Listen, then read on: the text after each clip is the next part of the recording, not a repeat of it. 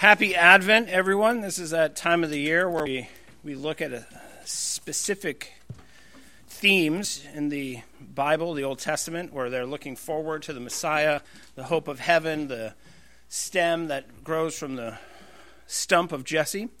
If you have a Bible, please turn with me to Matthew chapter 1, verse 17. Now, this I was going to do something unusual this year, but my Protestant backbone just wouldn't allow me to do it. So in the Eastern Rite, in the Eastern churches, they at this time of the year preach out of books in that intertestamental period, books that we do not include in our Bible. And I could not bring myself to do that. and all the Westminster divines said hallelujah. So I thought about this, and I thought, you don't need those. Those books are helpful, but those books aren't for preaching. If you preach out of the New Testament, you can explain those books without having to preach out of them. So I'm going to be talking a lot about stuff that you can find in 1st and 2nd Maccabees, it's called. Now, the Roman Catholic Church includes it in their Bibles. The Eastern Orthodox Church includes it in their Bibles. We do not, for obvious reasons. If you have any questions about that, please come and talk to me. I'll explain it deftly out of the Belgic Confession. But what I want to do is I want to talk about that same period of time. Okay, it's important to understand what occurred then in order to understand what is happening when Jesus comes. Today's sermon is called The 14 Generations. The 14 Generations. And I got the phrase from Matthew chapter 1, verse 17. It says, so all the generations from Abraham to David were 14 generations. And from David to the deportation to Babylon, 14 generations. And from the deportation to Babylon to the Christ, 14 generations. Now, did you follow that? All of those periods of time are the same amount of generations. Now, a generation is 40 years in the Bible, and so that is at least 400 years, right? It's a long time. It's a long time. But can anyone show me the portion of Scripture that covers the 14 generations from the deportation to Christ? No, we don't have one. So we don't know usually what happened. And so it's important to actually consider that period of time. And that's what we're going to do this Advent. I'm going to do 3 sermons on the 14 generations and what occurred during that time. But before I begin, let us together pray. Father, we thank you so much for your goodness and your kindness to us. We thank you, Lord, for the prophets and apostles who have given us your word, that the blood that was shed to bring it into our own tongue. We thank you, Lord, for your providence, for your sovereignty, to know that you are working in the world even when you do not set a prophet or apostle down to write about it. We know that you are the sovereign one, you are the ruler of heaven and earth, that all things are in your hands. And I pray, God, that as we open up this mysterious 14 generations, this Advent season, that you would delight us and that you would strengthen us, that you would encourage us, and that you would humble us with just how sovereign you are. In the name of the Father, and the Son, and the Holy Spirit, and amen. Now, where this whole idea comes from is the fact that you turn to the New Testament, and what you find there are themes and structures, positions of authority that are never mentioned in the Old Testament.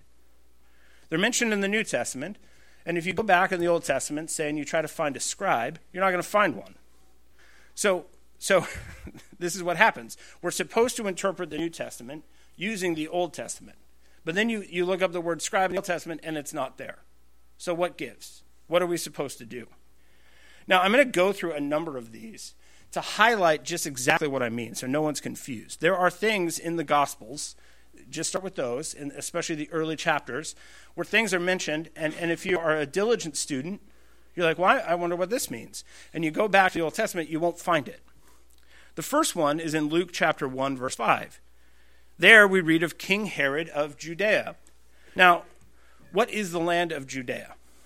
If you have one of those Bibles that puts those fancy maps in there, and you go back to the maps of the Old Testament era, you know what you won't find? Judea. It doesn't exist there. You'll find Israel, you'll find the 12 tribes, you'll find the kingdom of David, the kingdom of Solomon, but you will not find Judea. So what is that? Secondly, Herod. Who is he?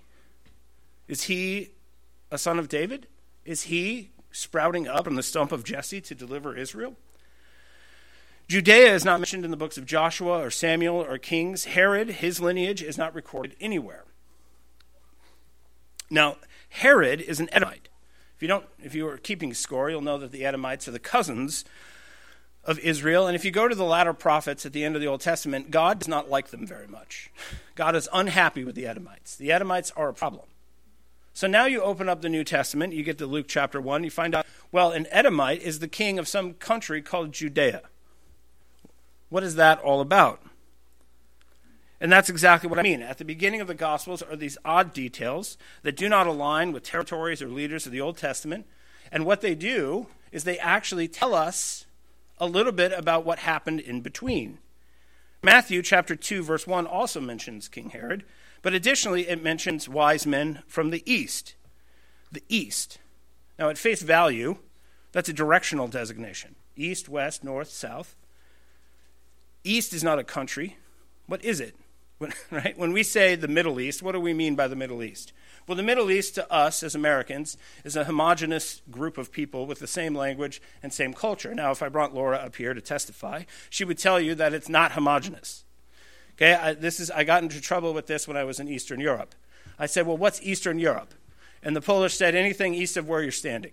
Nobody wants to be Eastern Europe, right? And I said, oh, okay, so if I was standing in Cork in Ireland, I could call all of Europe Eastern Europe. And let me tell you, those Poles thought that was funny. I was like, I struck upon a European joke I don't even totally understand. So I was told repeatedly when I was in Central Europe that it was Central Europe.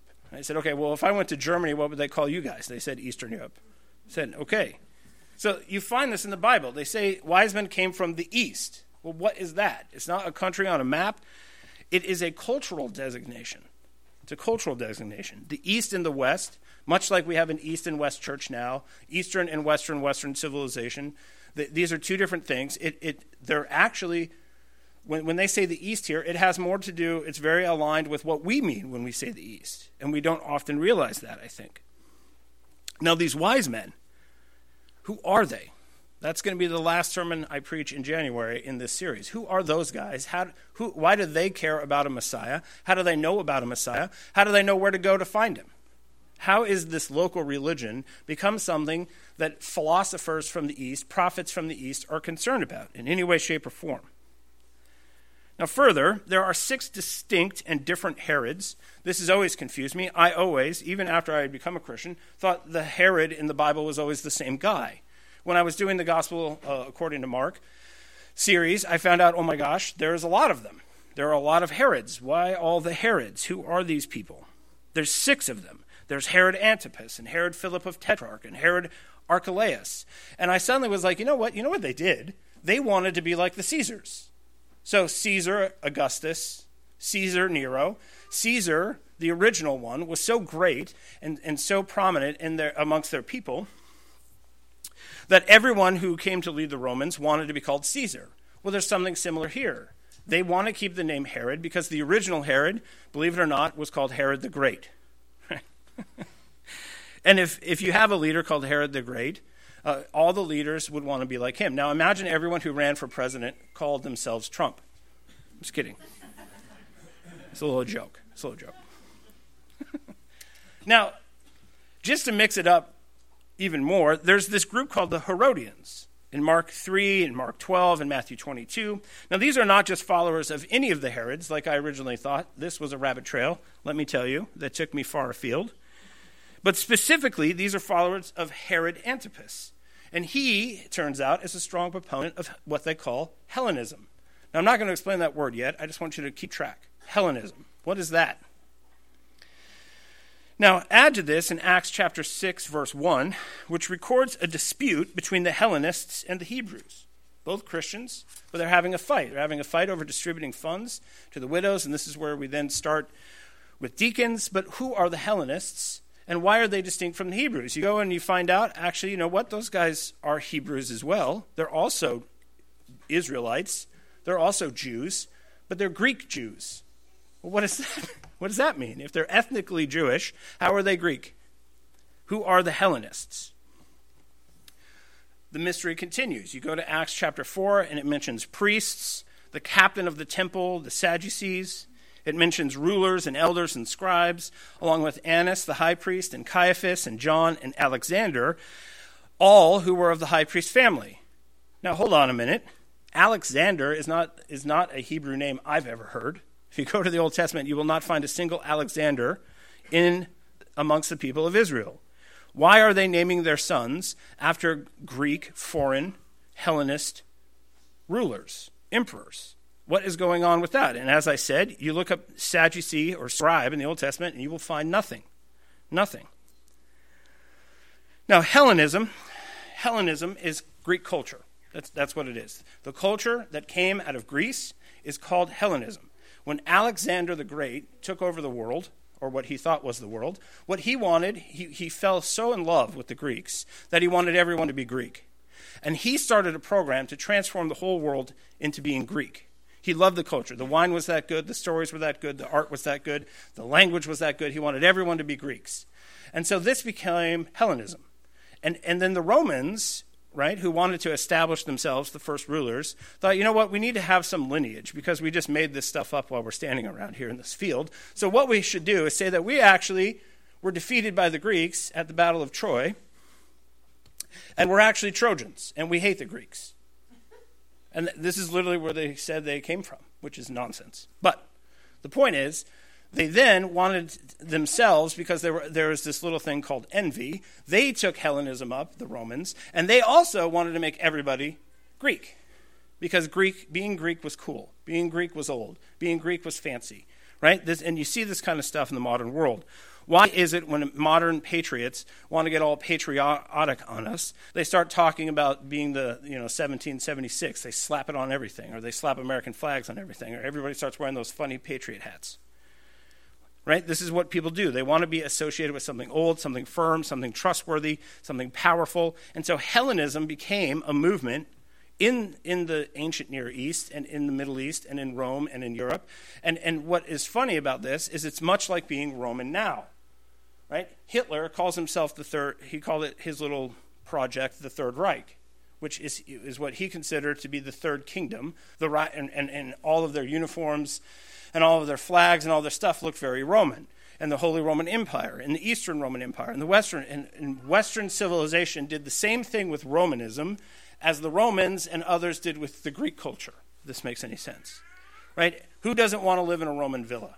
Who doesn't like to drink Italian wine? Who doesn't like pasta? We fall in love with these cultures.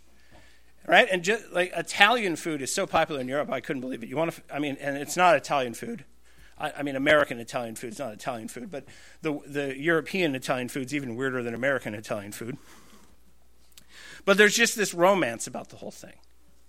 Okay? And this is what Hellenism was. Everybody wanted to have the language. Everybody wanted to have the culture. Now, the only time the Greeks are mentioned in the entire Old Testament is found in Joel chapter 3, verse 6.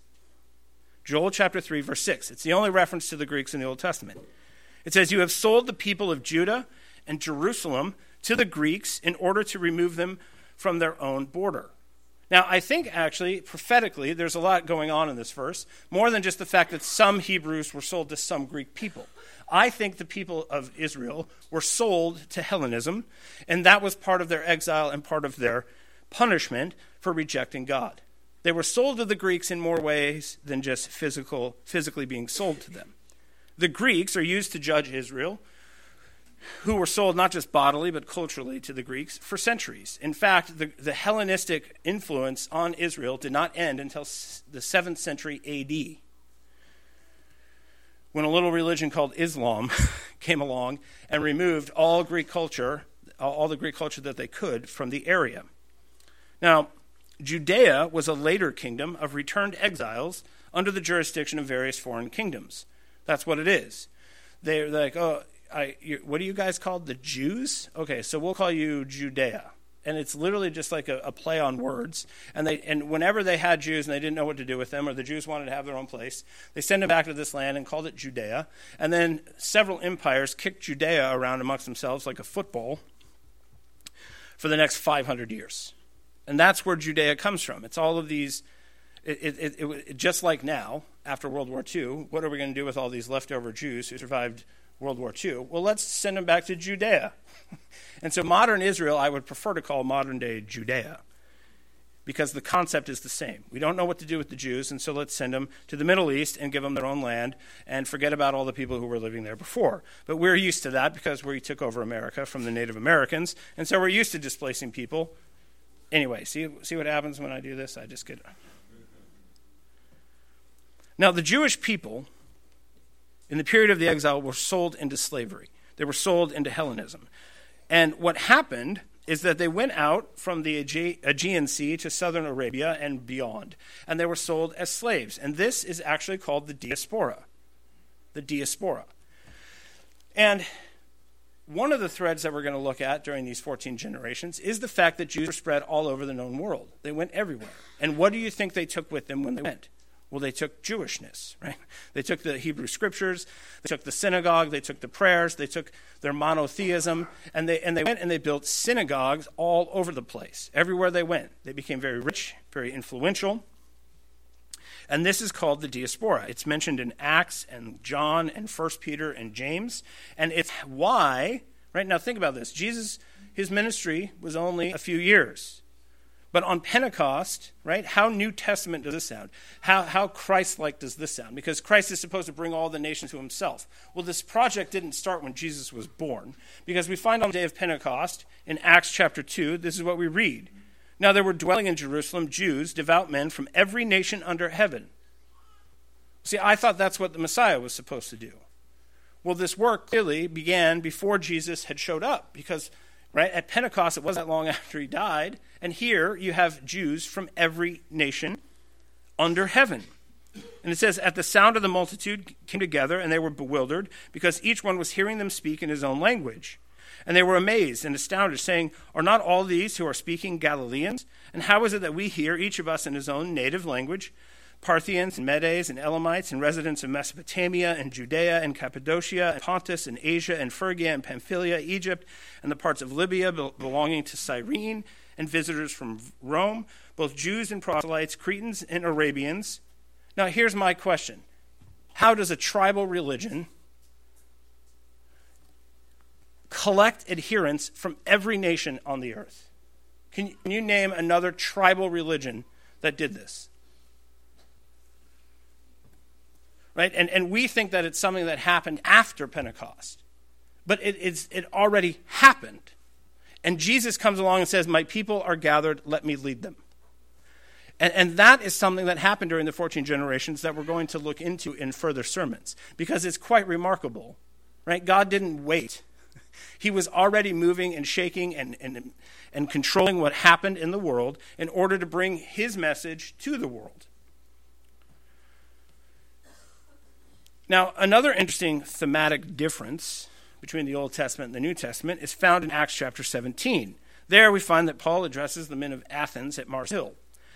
Paul uses a statue of a foreign god and a quote from a pagan poet as an apology for the living God. Now, this method, right, think about it. Could you imagine the prophets, could you imagine Elijah going into Mars Hill and being like, you know what I'm going to do is I'm going to use these statues to know gods, to make a point about the living God. No, the prophets of the Old Testament, what do? They knock these things down. They slaughter their prophets. And here's Paul at Mars Hill validating, in one sense, the fact that they have the statue. He says, you know what you have here is this statue. And you know what that reminds me of is the actual God that's really there, that doesn't live in temples made by men. And you're like, wait a minute, Paul, Joel would roll over in his grave. The Old Testament prophets, Malachi, if he were here, would not stand for this. What are you doing? And one of the points I want to make here is that this leads a lot of Christians, modern Christians, to make the mistake that the God of the Old Testament has changed. Because if you look at what Paul is doing at Mars Hill, and you look at the beginning of the Gospel of John, where John uses a Greek philosophical term called the logos, he did not invent that word. If you go into pagan philosophy prior to John, there is a ton written about the logos, the arche. And John validates it. But he doesn't just accept it as it is. He filters it through a Trinitarian understanding of reality. And he says, you know what the logos is? You know what the focal point of all existence is the Father and the Son and the Holy Spirit. And I cannot describe to you, if you really sat down and you looked at the Old Testament prophets and the way that the apostles argue, how different they are. And the conclusion that some come to is that God has changed. But we know that that is not true. The people have changed. The people have changed. John doesn't validate Greek philosophical concepts any more than Paul validates the idols. He uses them as a means, as a natural law argument, one would say, to prove that there is a Trinitarian God. Now, Hellenism in these two instances is not something to be wholly accepted, neither wholly rejected. And I think that is what the apostles come along and do that is so different from everybody else in Israel. They don't just reject it wholeheartedly, and they also don't accept it wholeheartedly. They know who the living God is, and they're going to use anything at hand, any idea, any concept, any idol. They can prove from anything that there is, in fact, a Trinitarian God. Now, this tectonic shift, and not the message, but the means that the message is delivered, is explained in the 14 generations. How did the mouthpieces of God go from, I'm telling you, go and read the book of Joel and Malachi, and then you go and you read sermons by Paul where he's going out and he's facing pagans. Right? Could you imagine Jonah going to Nineveh? Oh, look at all these foreign gods you have here. I'm so glad, because let me tell you a little something about Yahweh. No, right? He doesn't want to go there. He doesn't want anything to do with it. And when he goes there, we're not even told what he said. Right? Because the point of the Jonah sermons is not what he says, but the fact that God moves in people's hearts to bring them to the true faith. But what I want to make the point is just look at how arguments are made so differently. Now we begin to understand these tectonic shifts in thought and communication between the Old Testament and the New Testament when we turn to Matthew chapter 1 and look at the genealogies of Jesus. As I've already read, Matthew 1:17, we find out that there were 14 generations between Abraham and David. There were 14 generations between David and the exile, and there were 14 generations between the exile and the coming of Christ. Now, this period, the 14 generations between the exile and the coming of Christ, is sometimes called the Second Temple Judaism. I don't like that because the Second Temple is Jesus. Right? The temple in between was just a stand-in. So I don't like that phrase. I don't like calling it the intertestamental period, as if God had nothing to say or nothing to do in between, like he was just putting his feet up and drinking coffee, right, playing Scrabble with his son before he sent him down the earth. So I like to just call it the 14 generations. That's what this period is. It's the same amount of time. Let me show you. So this here and this here, this is 14 generations. That's how much time is. This is what's recorded in 14. Now you go from here to here, and this is also 14 generations. Look at how much that is. Okay, now you go to this part, right here between Malachi and Matthew, and there's nothing written. There's nothing. But how much time are we actually talking about? If we don't stop and think about it, we miss something very important. It's 587 years. Now, does much change in 587 years? If you go back 587 years from right now, it would be the year, what? Anybody who's good at math? 1435. 1435. Now, has much changed since 1435? If you go back to 1435, 587 years, the New World had not yet been discovered by modern Europeans. Don't get me started on that. Okay, it had already been discovered. It's not like no one had ever found it before. But modern Europeans didn't find it yet. In fact, in 1435, one could argue rather the Middle Ages was still going on. I would. Okay, because the Reformation hadn't started yet. The Renaissance hadn't started yet. Now, has man and his world changed much since 1435? If God were to have given inspired messages to the Western world in 1435, what language would he have written them in? How would he have communicated? Okay, now you go to 2022, the same amount of time that passed between the Old and New Testaments. Now, what language would he communicate to us in now? And how would he communicate? Okay, it's an interesting thought experiment. We have to understand the tectonic shifts That occurred during these 14 generations. The tectonic plates of Hellenism and empire, of the diaspora and the political and religious movements within Israel to respond to both. Okay, in this amount of time, Alexander the Great, the Persians, the Greeks, the Maccabees, the Roman allies, who then became the authoritarian masters, all these foreign nations who passed Judea back and forth as if it was a piece in an epic game of empire. In that amount of time, the Old Testament was translated into Greek. The Babylonian and Jerusalem Talmuds were written. The Midrash was written. And if you've never read the Midrash, I have actually a filtered version of it because I just don't have the time. It's so big. But I actually have one put together by some Protestant scholars who take out the Jesus parts and put them together in a nice little book. But the Midrash and the Babylonian Talmud, which is 40 volumes, the Jerusalem Talmud, the Old Testament was translated into Greek. A man named Philo of Alexandria sat down and wrote a little book that reconciled the Old Testament with Greek philosophy. In that amount of time, do you think much is going to change in the mind of Jews and the culture of the Jewish people? This radically changed them. Now, the Jewish people were scattered throughout the world, founding communities and synagogues everywhere. The Jewish people's compromises, their alterations, their defiance of the cultural shifts, all are there in the background of the New Testament. And we go and we sit down and we read it, and we simplify all these things. We think, oh, Jews bad, Jesus good. Right? We have no cultural understanding. Right? And behind the whole thing is this Greek culture that if you don't understand it, you don't see it. Like even this, like Paul writes in a rhetorical style that he actually learned from his classical education, not his Jewish education. And so if you don't know anything about rhetoric and you sit down and you read his letters, it's actually really hard to figure out sometimes what he's doing. And a lot of the mysteries of what he is doing and how he's communicating is corrected if you simply knew something about rhetoric. But we oversimplify the problems, the errors, the confusions inside the New Testament. Okay, it's a world very different from Amos and Nehemiah and David and Zechariah.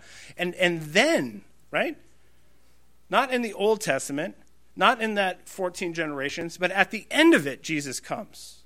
Why? Why then? Why then? Well, Ephesians chapter 1 tells us, in him we have redemption through his blood, the forgiveness of our trespasses, according to the riches of his grace, which he lavished upon us in all wisdom and insight, making known to us the mystery of his will, according to his purpose, which he set forth in Christ as a plan for the fullness of time, to unite all things in him, things in heaven and things on earth. Now we read that, and we think, wait, mystery? Why is his will a mystery? According to his own purpose. Fullness of time. What does that mean? Unite all things in him. Well, part of what we think there too is, Jesus comes to therefore then go and unite all things. But we see in the text in Pentecost that he already had done a great deal of uniting. The 14 generations between the exile and the coming of Christ are crucial for our understanding of the meaning of the fullness of time. And that's what I'm going to try to explain this morning. We will be looking closely at these 14 generations over the coming weeks, but I want to start with just a brief historical sketch, and I'll try to make it as little boring as possible, try to make it as exciting as possible, because we're talking history here. I left out most of the Greek names, not because I couldn't pronounce them, Laura, but because I don't want to confuse you, because there's a lot of them. But let me tell you a story. I want to tell you a story, okay? And not history. Those of you who started to check out. I'm going to tell you a story. And it begins in the year 587 BC. Now, many of the inhabitants of the kingdom of Judah were carried off into exile in Babylon, beginning the exilic period. Solomon's temple was then destroyed. What happened to the promises of God? They went silent at that time. What happened to the temple? What happened to Solomon? What happened to David's line? Now, in 539 BC, this man named Cyrus the Great led a Persian conquest of Babylon, and he loved the Jews. And he said, you know what? You guys have had a hard go of it. And why don't you head back to your land? We'll call it Judea. And you can rebuild your temple and worship your God and go back there. And two groups, large groups, came back at two different times and fought very hard with the Jews there who never, right? Because as soon as people get freedom, what's the first thing they do? Well, they fight amongst themselves. right? Ireland finally throws off the yoke of England in 1922, and the first thing they do is have a civil war. So they fight with the Jews that are there, but in the end they reconcile, and this is what the book of Ezra and Nehemiah are all about. And Ezra and Nehemiah and Malachi, the prophet, are the last generation of the Old Testament. Their works we have, and they die, and that's the end of what we call the Old Testament period. Okay? And what you have now are people, the Jewish people, scattered all over the world. Some have returned. Some are trying to rebuild. And what I want to look at is, what do they rebuild? What do they rebuild? This period of time shapes the Jewish people deeply. During these years, control of Palestine and the Jewish people shifted from one political power to another until the Jewish people finally rose up themselves. The Persians ruled them. Alexander the Great ruled them. Egypt ruled them. Syria ruled them. The Maccabees ruled them. And then finally Rome ruled them. Many of the dramatic differences between what it meant to be a Jew in the Old Testament and the New Testament come alive during this time. Though the Greek rule of Israel was short, the cultural influences, as I've said, continued until the 7th century A.D. Now, the Greek period of rule began with Alexander the Great, and this is a fantastic story. He approaches Jerusalem. The priests and prophets there go out to him and say, "Oh, you're the one that Daniel met in Daniel chapter 7, 6, and 11. You're the one who's going to defeat the Greeks finally." And Alexander, because he's Alexander the Great, says, "I had a dream about this. You guys look just like those guys in my dream that told me I was going to rule the world." And so, you know what he didn't do? Unlike what he had done everywhere else, destroy it. He let them stay there. Because a promise that God had made to the people of Israel was then translated over and given to Alexander the Great, of all people, who saw in it, yes, his own greatness. And he said, "I bless you, remain." And he moved on. However, he didn't last long. He died, and his 12 generals, if you can imagine the chaos, took over the massive empire that he had accumulated. 2 of those generals become major players in Israel, in Judea. One of them is Ptolemy the First. The other is Seleucus. Now, under the Ptolemies, who ruled Palestine during this time, the Hebrew people literally lost the Hebrew language. Now, I'm going to ask you a question. What kind of cultural influences have to be going on in your world in order for you to literally lose your mother tongue? Okay? Imagine the cultural shifts, the ruling, right? What would make us lose English and all start speaking Mandarin? Imagine what would have to occur for that to happen, right? If we were to lose English and speak German, imagine what would have to occur. And during this period, these 2 emperors, they literally lose the Hebrew language. And I don't think we understand quite why, or quite the effect. Why is it that God comes and he writes in Greek in the New Testament? Had he said everything he had to say to us in Hebrew, and Hebrew was no longer sufficient to say what he needed to say? It's an interesting thought. Now, during this time, Ptolemy II, who loved all things philosophical, commissioned 72 Jewish scholars to translate the Old Testament into Greek, and that became the primary Bible that the Jewish people used until the Christians started using it, and then they got rid of it. The only reason they ever went back to a Hebrew Bible is because of Christians. So now you have the Old Testament in Greek, and all of these philosophers in Alexandria who love all this stuff, where they accumulate all the knowledge of the known world at the time, were like, well, how do we reconcile this guy Moses and this person Yahweh with Plato and Aristotle? Now this, obviously, is a time of major shifts. Now there's no indication of any serious uprising by the Jews against any of these empires that ruled them until 160 BC. That's a long time. Right? We started in 587. There's no real rebellions until 160. Now, at this point, there's a man who they called the Madman, Antiochus IV. And he ruled the Jews. He hated Jewishness. He hated their religion, their clothes, their food, the look of them, the smell of them. And he would do things like force the priests to slaughter pigs on the altar. He is the one who said you cannot speak Hebrew in the streets anymore. Now, a high priest, at this time, this is where things get really messy. There's a high priest who says, you know what, I like this guy, and I like his program. So what I'm going to do is I'm going to pay him a lot of money so that I can be the high priest. And if you want to know what happened during the Middle Ages with the Pope, this is exactly what happened. People started buying the office. So one priest buys it, another guy pays more money, and he takes it over, and then he murders that guy's brother, and then there's a war. And so any Jew is like, hey, I can trace my lineage of high priestlyhood back all the way to Aaron, is a liar. Because during this time, you had murders and families who weren't actually appointed by God to be priests who became priests. And what does this sound like? Does this sound like the people of God? Does this sound like a nation ruled by Aaron? Does this sound like a nation ruled by Moses? They're teaming up with foreign powers in order to rule in their own land? Now, in 167 BC, there's a man named Mattathias. That's not a very Hebrew name. Mattathias Maccabees, who had 5 sons, who was told by a general to slaughter a pig on the altar, and instead he slaughtered the general on the altar. And then they took to the hills, and this is what starts the time of the Maccabees. The Maccabees, one of them, the most famous one is called the Hammer, the Hebrew Hammer. And he was. Now, all of these guys take over, and all the Jews are like, woo! But then they start slaughtering one another and murdering their own family members and swapping out who's in charge. And this goes on for quite a while. Then, after this had been going on for some time, there was a man named Antipater who was like, you know what, these guys are jerks, and I need to get a foreign power to help me overthrow them. And so he goes and gets this little tribe called the Romans. He's like, well, they're small, they could probably help me and not actually rule over me. And so for a time, the Romans actually helped him overthrow the Maccabees and become this man, Antipater. What a name is that, Antipater? He begins to rule. Now, after time, Rome, as we all know, did not remain small. So there is a man named Pompey, a very famous Roman general. He comes, and he overthrows everybody. He's like, I'm just going to get rid of everyone, slaughter everyone. And he puts a man in charge named Herod. And he is an Edomite. And so what do you have in Israel? Are Israelites ruling? No, this is what Samuel said would happen. You want to be like the nations. You're going to play politics like the nations. You're going to play power games like the nations. And so when Jesus finally descends from heaven into this land of Judea, what is he now?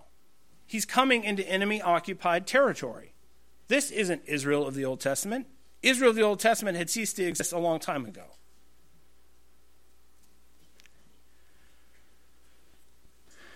Augustus, who became the Caesar of Rome after they had murdered the original Caesar, then there was a civil war, and then he ends up becoming in charge, and they called him the Glorious One. He's ruling from Rome, and you've got Herod ruling in Judea, and then God says, you know what? It's now time. Now, I'm going to ask you a question. Everything I just said, if you were listening to this story, you would say, you know what is the absolute perfect thing, the perfect will of God right now?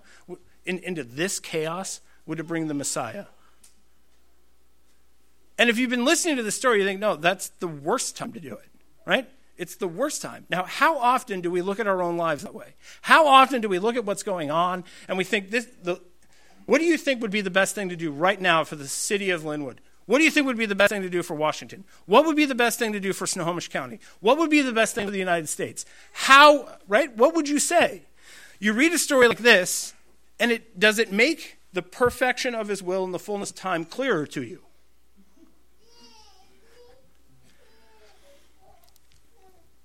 And this is exactly what we find when Jesus actually comes.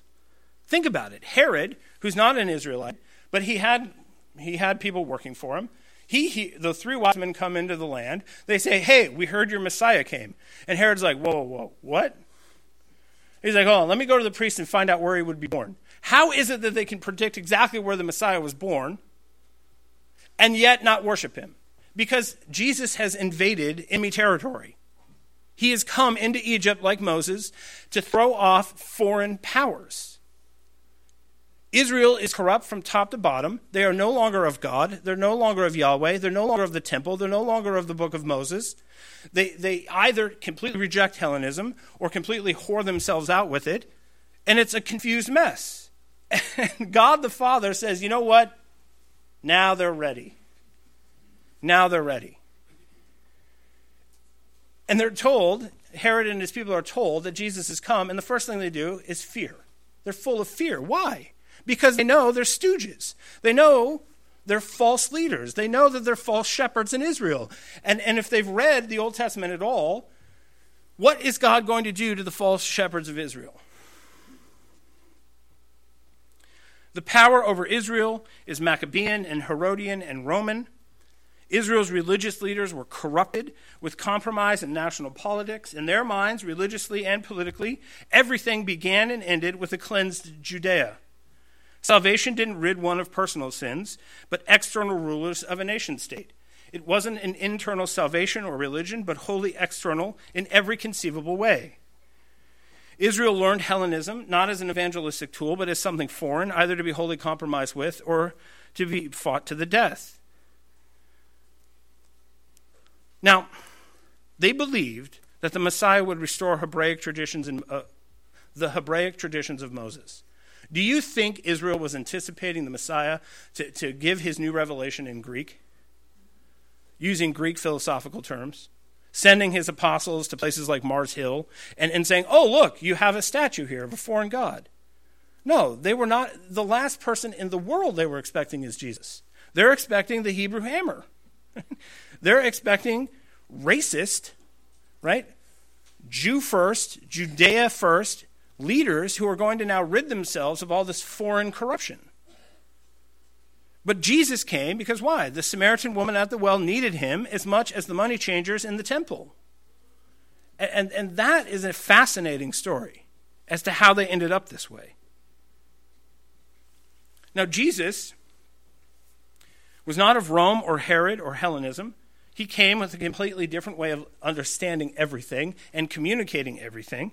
And he was concerned about his own nation. He tells the apostles in Matthew 10, these 12 Jesus sent out, instructing them, go nowhere among the Gentiles and enter no town of the Samaritans, but go rather to the lost sheep of the house of Israel. Why? Because Israel is everywhere and they're leaderless. So he says, first, gather my people together.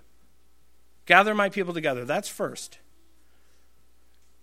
He's wholly concerned with his own nation, but only as a stepping stone. He says in Matthew 28, 18 through 20, and Jesus came and said to them, all authority in heaven and on earth has been given to me. Go therefore and make disciples of all nations, baptizing them in the name of the Father and the Son and the Holy Spirit. He gathers first Israel. He cleanses first Israel so that they can go on foreign conquest. And what is he concerned about? Is he concerned, right, about people's language? Is he concerned about their culture? Is he concerned primarily with what? The externals? Or is he going everywhere and speaking to everyone about what is going on in their heart? And he comes and he says, listen, the time is ripe. Israel is no longer Israel. There is no longer an Israel. I am Israel. I am here now. And every single nation, every single tribe in this world equally needs to be redeemed. And it's not about externals. First, it's about internals. The internal heart, the internal motivations, the internal religion. Now here is what we find. Herod hears all of this, right? And Herod's response is to be filled with fear. Now I want to ask you a question. Okay, why are the Judeans afraid? Unless they were false kings and leaders, oppressors and foreign puppets. Are you afraid? When you first heard the gospel, when you hear the gospel anew now, when you hear that the king has actually come, a foreign king, does that fill you with fear? Because now you have to give up the throne of your own heart, right? What was going on when Jesus came, and this whole story of the 14 generations is the same story that goes on in every human heart that receives him. Because we hear there's a different king, and we think, well, what about? We hear there's another king, not us, and we think, well, that sounds like a dangerous idea. Right? I mean, how hard is it to convince people that there is a God? They get that there is a God. They get that there is a power other than themselves. And does it fill them with fear and terror or joy and happiness? The story of the 14 generations, the story of Judea, the story of Israel and the chaos that happened within it, and the fullness of time in which Christ came is the story of each individual convert. Think, Jesus came into your life when? At exactly the wrong time or exactly the right time? Jesus shows up in a culture to transform it at exactly the right time or exactly the wrong time. If you are looking out on your family, you're looking at one another sitting around the dinner table, sitting around having fellowship, you're sitting around, you're looking at your workplace, you're looking at all those people on the bus, all those people standing in line at Starbucks, what do you think they need right now? What is it that they need? Is the time ripe? Is the time right? Are people ready for the coming of the Lord Jesus? Now, I think some of us would say no.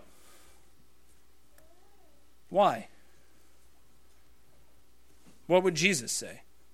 What would the Father say? I hope that this isn't too obscure. But what happened when Jesus came in his first advent is what happens still. Now, in Mere Christianity, C.S. Lewis said this: enemy-occupied territory. That is what this world is. Christianity is the story of how the rightful king has landed, you might say landed in disguise, and is calling us all to take part in a great campaign of sabotage. When you go to church and you are really listening in to the secret wireless from our friends, that is why the enemy is so anxious to prevent us from going. He does it by playing on our conceit and laziness and intellectual snobbery. Because I've met broken people, and you know what I think? That guy's not ready. You know how much spade work that guy's got to do before he's ready for this message? That guy wouldn't understand the gospel as I would explain it. I have literally met people, and I thought, I can't evangelize this guy because he's an idiot. I'm sure that none of you have ever done that. I've met people who are desperately in need, and I thought, you know what? I got to go. I don't have time for this. I got lots of other things to do. See, the struggle internally is always this. You meet some person in need, whether it's a brother, a sister, or someone outside of the household of God, and there in that moment, there you are, and there they are. Is that the fullness of time? Was that an accident?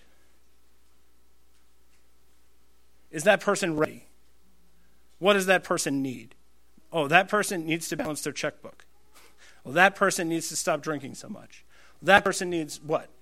That person needs to, and then they would be ready. You are here listening to the secret wireless, the secret message, and what you are saboteurs. What you are counter-revolutionaries. Because, ladies and gentlemen, the king came, he won, he sits at the right hand of the Father right now, ruling and reigning the cosmos. It's not like, I wish his kingdom would come somehow. His kingdom is here. It's here. And what we are saboteurs. What we are anti-revolutionaries. Because there's revolution all over the place. They want to revolt against what a man and woman is. They want to revolt against who the king is. They want to revolt, right, in every conceivable way. They're full of fear. And they can't play like they don't know, just like the Judeans couldn't play like they didn't know. The problem is who's going to just address the lie? No, that is not what a man is. Nope, that is a lie. Nope, that false god that you've got there, that's close, like Paul would at Mars Hill, but you've got it all wrong because God doesn't live in temples made by hands. Right? And this is what we're going to go on to see. When Jesus shows up, what does he keep telling his apostles, the disciples, who became apostles? He says, it's white for harvest around here. Yeah, look, they're shepherdless. And so we look around, right? We sit here in the United States. I'm sorry, you guys. And we think, you know what? This place is a shambles. This place is a shambles. Somebody's got to do a lot of work around here before these people are ready for the gospel. And I'm just going to ask you a question. Could you imagine a land more ready for the gospel than this one?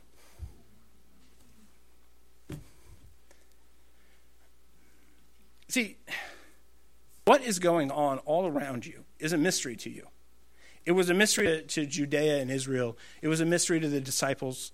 It's a mystery because God is not like us. He doesn't do things the way we do them. His purposes are better than ours. He can get his hands all the way around it, his mind all the way around it. And what he's calling you to is not to understand it all. He's not calling you to get all the ducks in a row. Right? He's calling you in the moment, right now, to be faithful to him or not. That's it. Right? And look at the chaos that happens when he shows up and he says, okay, I'm here to right? You may have heard this, but the word God actually means this. Okay, you guys think that you have the kingdom of heaven. You're close, but if you do this, then you'll be in. He goes around and what is he dealing with? He's dealing with all the nonsense that's in the way, that is confusing people, the things that are suppressing them, that are keeping them in bondage, keeping them in slavery, keeping them dark in their minds. And so you, right now, in your hearts, in your minds, right now, might need to hear this. The Lord Jesus Christ came. He won. You're free from everything that is of Satan, sin, and death. There is not some other day. There isn't some other work. There isn't some other life. This is the life that you've been given. This is the time in which you've been given to live. The people you know are the people you've been given to serve. This is the time. And when you hear that the Lord Jesus is here, you can either respond like Herod, or you can respond like the shepherds. They were told a mystery, and they didn't say, oh, wow, this is... No, they said, this is crazy, but we're going to go. Right? This message from heaven has come to us. What we're going to do is obey it. What we're going to do is not understand it, but go and obey it. And so stop waiting for the perfect time. Stop waiting to fully understand everything that's going on. And if you want to know something about mysteries of the New Testament, pick up a book of philology, a book of history, a book of archaeology. Study this period. Who are these people that Jesus comes and addresses? Who is he freeing? Who is he fighting? What is going on? And stop making the faith so simplistic. It's not nearly as simplistic as you think it is. What is the culture that's seducing all of us right now, that if Jesus were to come now in his advent, like Hellenism, he would say, listen, you guys you don't understand it, because you're either wholly corrupted by it or you completely reject it. Is there anything in our culture that might be similar? Let me just point this out. Foreign rulers of Judea were using a two-party system to control everyone. I'm just going to drop that nugget on you right there. Go forth. And if you start looking into things, what you will find is there are deep mysteries, things to be understood, but that man, in one sense, fundamentally doesn't change. The language may change, the culture may change, but the heart of man doesn't. And you're either going to go out and see that this is the fullness of time, now is the time to be faithful, or it's not. This is the moment where Christ comes in, where Christ is already here, and we recognize him, or we don't. Happy Advent. In the name of the Father, and the Son, and the Holy Spirit, and amen. Father, we thank you so much, Lord, for the 14 generations, for Alexander the Great and Philo of Alexandria. We thank you, Lord, that behind all of these things, you were working and moving to create the perfect scenario for your Son to come into the world and deliver us from Satan's sin and death. I pray that as we go from here, we would understand not only the deep mysteries of the New Testament, but that we would understand the deep mysteries of our own heart, that we would hear your message, that we would obey it, Lord, and that we would delight in this time and this place that you have given us to be faithful to you. And amen.